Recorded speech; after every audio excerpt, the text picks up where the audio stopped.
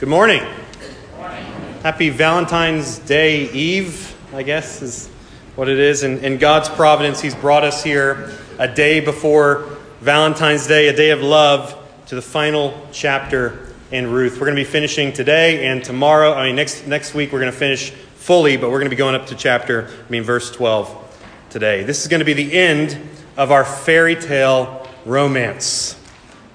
However, if you've been with us, you know that this story of Naomi, Ruth, Boaz, at times it's been more Brothers Grimm than Disney. And that's because the Bible is filled with actually true, real life people and events. This is one of the many reasons the Bible stands out if you compare it to other holy books. It does not sugarcoat sin. It does not sugarcoat how sinful people are. And we're taught from the very beginning in Genesis that man is sinful. And throughout Scripture, the rest of the Bible, we see the effects of the fall through people's actions, their words, the consequences of their sin as well. In fact, the biblical heroes are usually messy. They're sometimes scandalous. And some of them are actual scallywags. In other words, they're just like us. They're fallen human beings who desperately need redemption. And that can only come, the Bible tells us, through a Redeemer. God has to send us a Redeemer. This is why I sort of like the earlier versions of the Grimm fairy tale stories. If you know the Grimm brothers, they had the early versions of the stories, and they paint a more realistic, albeit macabre, picture at times of what real life really is like. So if you take, the beautiful story of Snow White and the Seven Dwarfs, and we go to the original story, we have the queen being Snow White's mother, not her stepmother. And she orders the huntsman to kill Snow White and bring home the child's lungs and liver so she can eat them. And the story ends with the queen dancing at Snow White's wedding. That should be happy. Unfortunately, she's wearing red-hot iron shoes that kill her.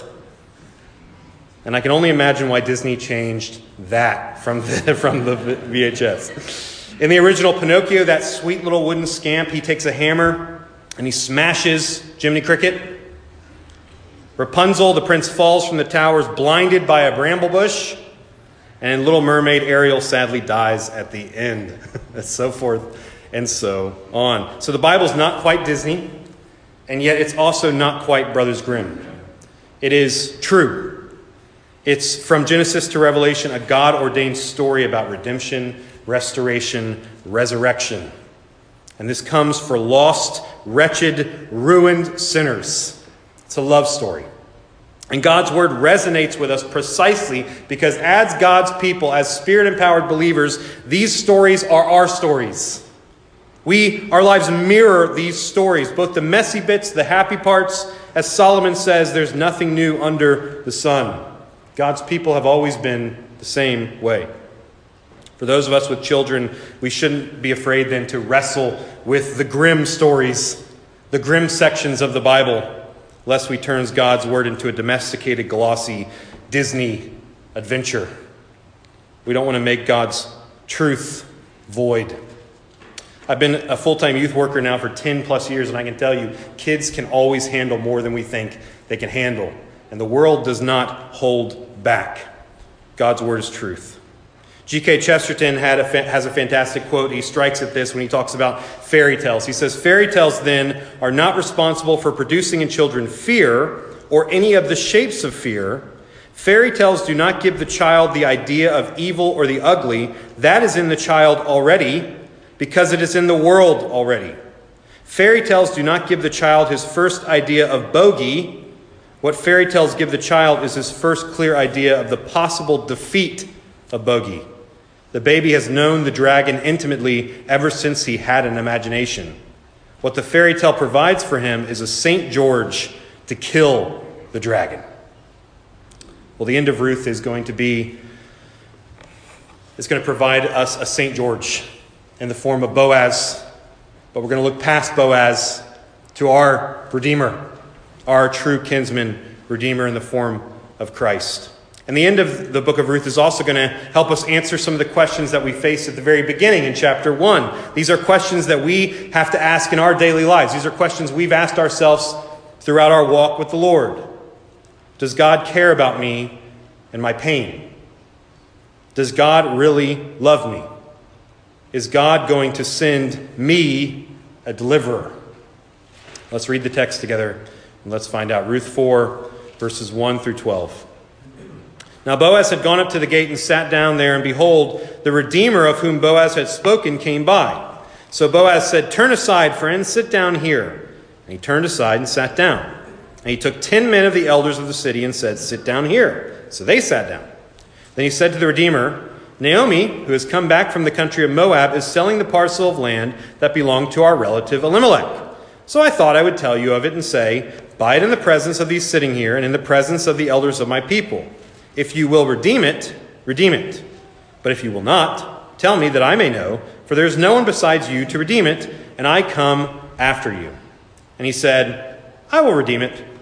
Then Boaz said, "The day you buy the field from the hand of Naomi, you also acquire Ruth the Moabite, the widow of the dead, in order to perpetuate the name of the dead in his inheritance." Then the Redeemer said, "I cannot redeem it for myself, lest I impair my own inheritance. Take my right of redemption yourself, for I cannot redeem it." Now this was the custom in former times in Israel concerning redeeming and exchanging. To confirm a transaction, the one drew off his sandal and gave it to the other, and this was the manner of attesting in Israel. So when the Redeemer said to Boaz, "Buy it for yourself," he drew off his sandal. Then Boaz said to the elders and all the people, "You are witnesses this day that I have bought from the hand of Naomi all that belonged to Elimelech, and all that belonged to Chilion and to Mahlon. Also Ruth the Moabite, the widow of Mahlon, I have bought to be my wife, to perpetuate the name of the dead in his inheritance, that the name of the dead may not be cut off from among his brothers and from the gate of his native place. You are witnesses this day." Then all the people who were at the gate and the elders said, "We are witnesses. May the Lord make the woman who is coming into your house like Rachel and Leah, who together built up the house of Israel. May you act worthily in Ephrathah and be renowned in Bethlehem. And may your house be like the house of Perez, whom Tamar bore to Judah, because of the offspring that the Lord will give you by this young woman." See, the life of the believer is one of setbacks and breakthroughs. It's one of tragedies and triumphs. It's a straight line at times, and then it's a rocky, winding mountain path at others. And we started this story back in chapter 1 with exactly that, with tragedy and sorrow, with setback after setback after setback for Naomi. Her family's forced to leave their homeland of Judah due to famine. Awful. Her two sons marry outside the faith. They marry Moabite women who both for 10 years were not told why, one reason or another. They cannot have children. Naomi's husband dies. The two sons die. Ruth, Orpah, Naomi, widows. And the chapter ends with Naomi bitter and upset with God. She says, "I'm changing my name to bitter. I'm done being Naomi." Chapter 2 now, however, introduces us to a godly man. We're introduced to Boaz. And he might possibly be the one to turn things around. He's going to enter into their tragedy. But even here, we're left with only a glimmer of hope of things to come. Is anything actually going to come of this? Is she just going to glean and Boaz is just being simply kind and he's just a nice guy? So he's going out of his way to be nice to her. And is there romance here? Those of us who enjoy a good Hallmark movie, I know Ron does. We're seeing telltale signs. We're seeing some classic signs. This could be a romance. In chapter 3, there's a devious plot, sort of devious, between Naomi and Ruth that takes place, where Boaz isn't really moving fast enough. You know, men, we don't always get the hint. And so Naomi says, "I want you to speed things along. I want you to wash up, put on some perfume. I'm going to have you go down to where Boaz is sleeping tonight." And we're reading this and we're thinking, wait a second, we've seen this. We've seen this movie. Don't do anything rash. Do this the right way, Ruth. Is Boaz going to prove himself less than honorable? See, this is the part of the Hallmark movie where we're yelling at the screen. Instead, we see a reversal. It's a reverse proposal. And Boaz is being just as honorable as we knew him to be. Ruth says, "I am Ruth, your servant. Spread your wings over your servant, for you are a redeemer." And what she means by that is, I want you to spread your wings over me, spread your protection over me as my husband. It's a reverse proposal. And all of us reading, we rejoice. But because there's always a but, Boaz drops a bomb on us in chapter 3, verse 12. And now it is true that I am a redeemer, yet, but there is a redeemer nearer than I.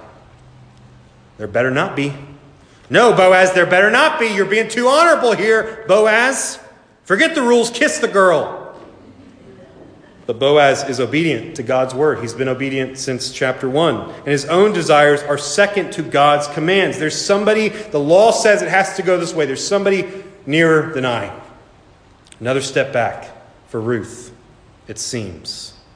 And yet even here at the end of chapter 3, I don't know if you saw this or noticed this or not, he piles barley seed into her lap. She's holding and he gives her a gift of barley seed. And just foreshadowing, this is God saying, I'm going to give her exactly what she needs. Naomi and Ruth need an heir. Their life needs resurrection. It's going to come through Boaz. And so now we come today to chapter 4, and there's this business at the gate. The nearer kinsman comes. Boaz gives the rundown of what's happening. He says, Naomi's here. Boaz explains her husband has passed. Elimelech, you remember him? You're the closest guy. Will you buy the land and redeem it? You got to imagine this guy. He's thinking, well, a widow, I'll take care of an elderly widow. Okay. Take care of the land, and then when she passes, okay, yeah, sure. I'll redeem it. It's a sweet deal. Into verse 4, and he said, I will redeem it. And we say, oh, no, you won't.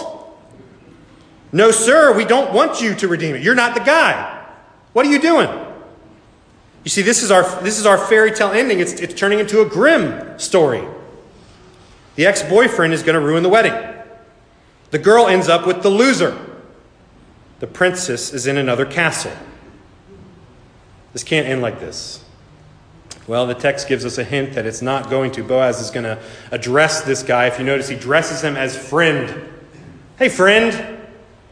But notice that we're never actually told his name. In fact, in the Hebrew, the way that it's phrased is Mr. So-and-so. Mr. So-and-so, come on over. And that's because Boaz is going to flip the table on this guy. This isn't just a land deal. Ruth comes with it. This sort of changes everything for Mr. So-and-so. Maybe he's already married. It'd be sort of awkward to bring home Ruth. Honey, surprise! Surprise, wife. Or maybe he wanted one of his current sons to inherit that potential land. But the son of a random Moabite getting that land, and I don't get that, and no thanks. Verse 6, then the Redeemer said, I cannot redeem it for myself, lest I impair my own inheritance. He's thinking about himself. Take my right of redemption yourself, for I cannot redeem it. And all of God's people said, amen. Love story back on. So now there's this interesting part here about sandals. And we go, what? No, sandals? We're talking about, love here. Let's get married. This comes from Deuteronomy 25, 5 through 10. It's again God's law being gracious to his people. It's grace built into God's law to reflect who God is. It describes a ceremony conducted when a kinsman, he would decline his responsibility. And the one declining would remove his sandal, and the woman he declined could spit in his face and dishonor him. But in this case, there's really no lack of honor because Boaz is there to take it. So they just did the part with the sandal. But what I want you to see is that by Boaz's simple obedience to God's law, the way he handles the fields and the gleaning laws, the way he handles his workers, his self-control, even this final step is why his name is in this book. Forever immortalized in God's story because he obeyed. And yet the disobedient kinsman, forever Mr. So-and-so. How does our portion of the text end today? How does verse 12 end? Well, it ends on the heels of a wedding. The people pronounce blessings over the happy couple, and our grim beginning officially is going to turn into a happily ever after. But even here, we're still left with potential problems. You'll remember that Ruth was married for 10 years prior to this. Why was she unable to have children? We don't know. The text doesn't say anything. Just 10 years of marriage, nothing. And so the question is God going to open her womb? Is he going to bring about the seed? Is he going to bless her and Boaz? Spoiler alert for Ron's Sermon next week, of course he does. Of course there's going to be a baby. And as we're going to see next week, as we close out the book, this child, Obed, is going to be a redeemer of sorts as well. Because from Obed comes Jesse, and from Jesse comes King David. And from David will come the greater king, the King of Kings, the Lord of Lords, the perfect redeemer of God's chosen people, our Savior, Jesus Christ, who sits on the throne of David forever and ever. Okay, so we're here in 2022. What do we take away from this story? This is a story about redemption. It's a story about restoration. It's a story about resurrection. What are practical applications for us? First of all, think about redemption. The definition of that word is twofold: the action of saving or being saved from sin, error, or evil. Secondly, the action of regaining or gaining possession of something in exchange for a payment or a clearing of a debt. Well, how did God redeem Ruth and Naomi? He calls them out from under the Moabite gods, from a foreign land, and he says, "Come back to me.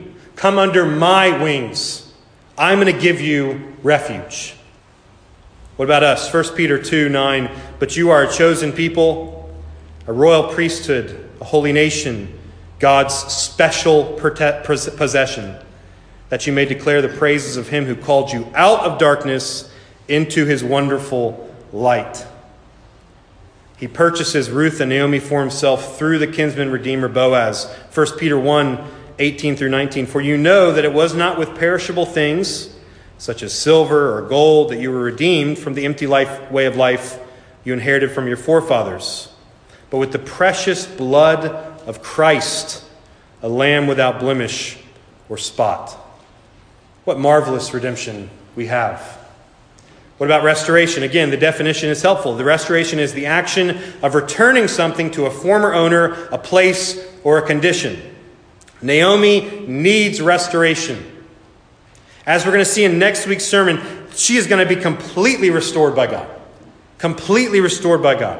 So much so that in verse 17 of chapter 4 it says this: "The women of the neighborhood gave him, Obed, a name, saying, 'A son has been born to Naomi.'" A son has been born not to Ruth, to Naomi. Naomi, you're no longer bitter. You're blessed. God was with you. God was with you. What about sweet little Ruth? She's given a husband, a home, a child. Her life is given back to her. Why? Boaz said it. Because you came under God's wings.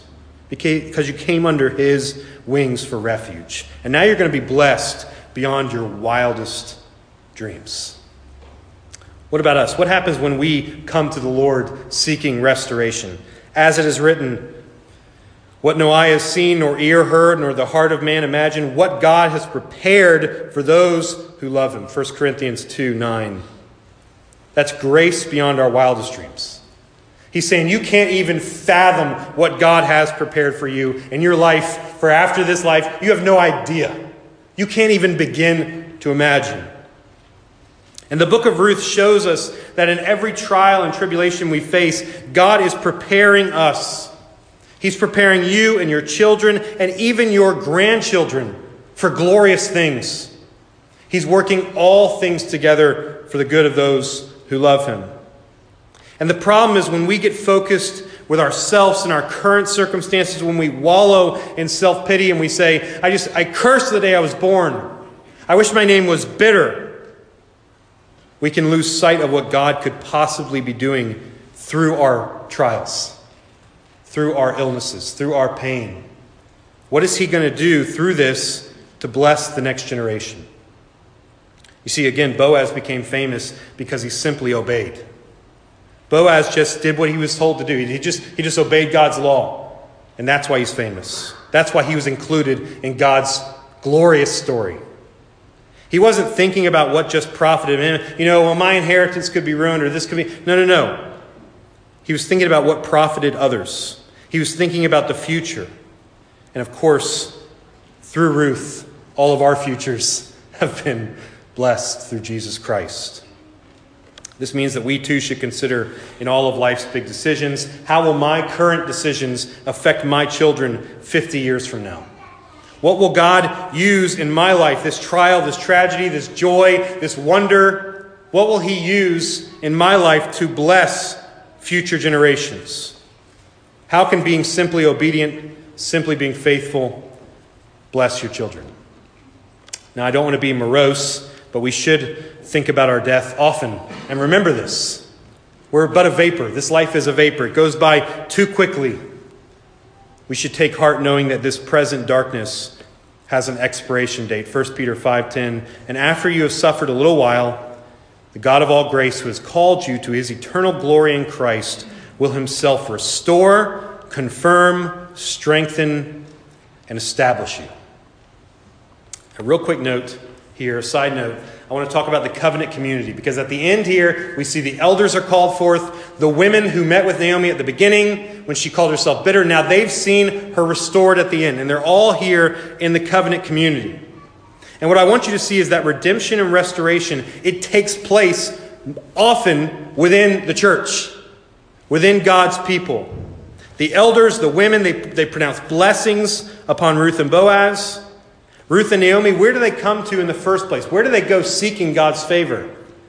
In God's people's fields. They're looking for God's favor among the people of God. And so you ask, in this day and age, why is the church so important? Why do I need the church? Why do I have to go to church? I don't care. Why do I need to do that? Because this is where God's bride is. This is where Jesus is. If you want to find me, look where my bride is. Look where my kids are. Look where my family is. I'm going to be with my people. And so we need to come to the Lord's fields if we want to find him there. Think even of when we baptize sweet little infants in our church and we have the baby there and all of us commit to raising that child with the parent. We say we will love that child. We will do nursery. We will help you out. We'll babysit. We're going to raise that. We're going to love that child. We're going to pour into that child. This is the blessing of the covenant community. And that sweet little baby blesses us because that's the next generation. This is how the Lord sustains his people from everlasting to everlasting. And so what I want you to see, just like Ruth, just like Naomi, is that our individual stories of grace, of triumph, these are made grander and more majestic when you place them here with all of us. Your individual story of redemption is a single piece of stained glass. And when you place it next to my story, and next to his story, and your story, and her story, then we make a stained glass window. And the Lord's light will shine through it to the whole ends of the world. And they'll say, what a glorious bride Christ has purchased for himself. Beauty and light. I'm going to close out today. What about resurrection? We've got to talk about resurrection, don't we? Redemption, restoration, resurrection. I'm going to close out with a fairy tale. So gather around and listen. It's a story called Lily. Way up in the north, where the North Forest ends and the ice begins, all the way to the North Pole, there lived 3 sisters. And the oldest sister was called Bean Plant. And she thought she was fairly important. No, very important, because she produced food. She produced food that other people could eat and satisfy themselves, and they could get nutrition from. And she said, I am important. The second sister was named Marigold. And Marigold said, I am a knockout. The world needs beauty. I fulfill the world's needs. Art is beauty, and beauty is art. But their third sister was Lily.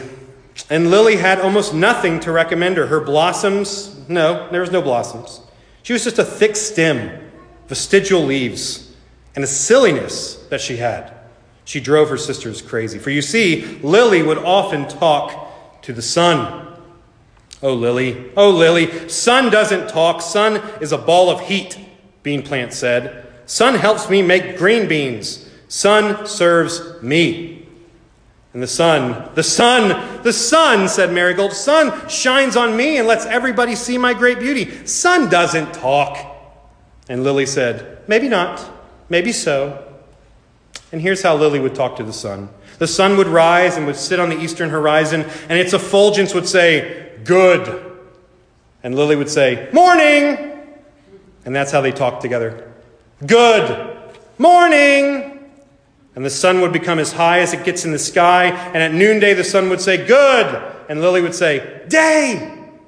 And then the sun would sit on the western horizon, and just before it went to bed it would say, "Good." And Lily would say, "Bye." But not bye, night, in order to see him the next morning.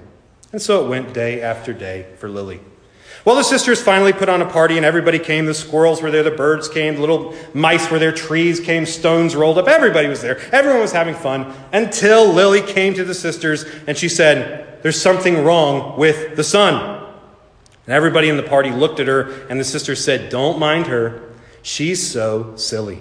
She knows nothing about good work and prettiness." "No," Lily said. "The sun is getting lower and lower. He gets up later in the morning. He can hardly make it up in the sky. He goes to bed nearly every morning early. Every evening he's not there. I think he's dying." "Oh, Lily, sun doesn't die. And even if it did," said Bean Plant, "look at me. I got all these beans now. Dried out, but enough for people to eat. I'm a worker, Lily. You don't need the sun when you got me." And then there was Marigold. Same sort of thing. "Well, even if the sun isn't here to glorify my beauty, I'll be the sun for everybody," she said. But Lily was angry. The sun was lower and lower, and the last time that it sat now on the southern horizon, it said to Lily only one single word. It said one word that Lily would hold on to with all the hope she had. And now all the birds began to fly south. And the mice went into their little holes in the ground for the winter. And the leaves tore off the trees, and they were all saying, "The killer is coming! The killer is coming!" They said to the sisters, "Get out of here! The killer kills by kissing." And the whole place cleared out. The trees, no leaves, they just stood there, dark silhouettes against the horizon. The killer kills by kissing. Bean Plant said, "It's not fair." It's not fair. I've worked all my life. I've done exactly what I could. I did what was required of me. It's not. And Lily stopped her. "Wait, Bean Plant, wait. I have a message from the sun." "It's not fair," interrupted Bean Plant. "It's not." But the killer came and killed her by kissing her. And there was Bean Plant all alone in the field, shivering and dry and dead. The killer kills by kissing, but it doesn't only go through the air. Marigold said, "It's not fair. I am so beautiful. Certain things like me ought to live forever. It's not fair." But here came the killer. And Lily said, Wait, I have a word from the sun." "It's not fair," Marigold cried, shoving her head into the ground. But even through the ground came the killer, and the killer kissed her, and she was dead. And then the killer came for Lily, and she said, "I hate you. You took my sisters. I hate you." With all my heart, she screamed, "I hate you." And then she allowed it to do what it came to do. And Lily herself went into the ground, but she didn't come out. Come around Easter time, I'll take you to that place, that northernmost edge of the forest, and I can show you something growing there as the sun comes up and up and up. I will say, "Look at that white blossom. What do you see inside of it?" And you'll say, "Ah, a drop of water." And I'll say, "What do you think that water is?" And you might say, "Well, I don't know, a dewdrop?" I'd say, "No, that drop of water is a teardrop." Because this is how the sun raises things, by kissing. And the sun kissed Lily under the ground, and Lily grew, and there she was with that beautiful blossom. And the word that the sun gave to Lily, the word of hope that allowed her to hate that killer and rise again, was again, again, again, again. You see, life is filled with these grim winter kisses. There's death, there's evil, there's sin, there's illness, tears, unspeakable hurts. But the message of hope that Christ gave us was again. Again. Again. And the sun will shine upon each and every one of you, and we will rise glorious in the resurrection. The Son of Righteousness shall come with healing in his wings, and how that blessed Son will raise us is with a kiss of life from the King of glory. Friends, if you have not looked to that one whose hands were pierced in your place, who suffered our shame, he drank the cup of God's wrath dry. It was his face that was spat upon. We were the lawbreakers. We were the Mr. So-and-so. And his face was spat upon. And now this wondrous King says, I'm coming again. And when he does come again, that killer will be no more. I pray that you would be seized by his great affection that he has for you today. That your grim story would eternally, forever be a happily ever after. Again. Let's pray.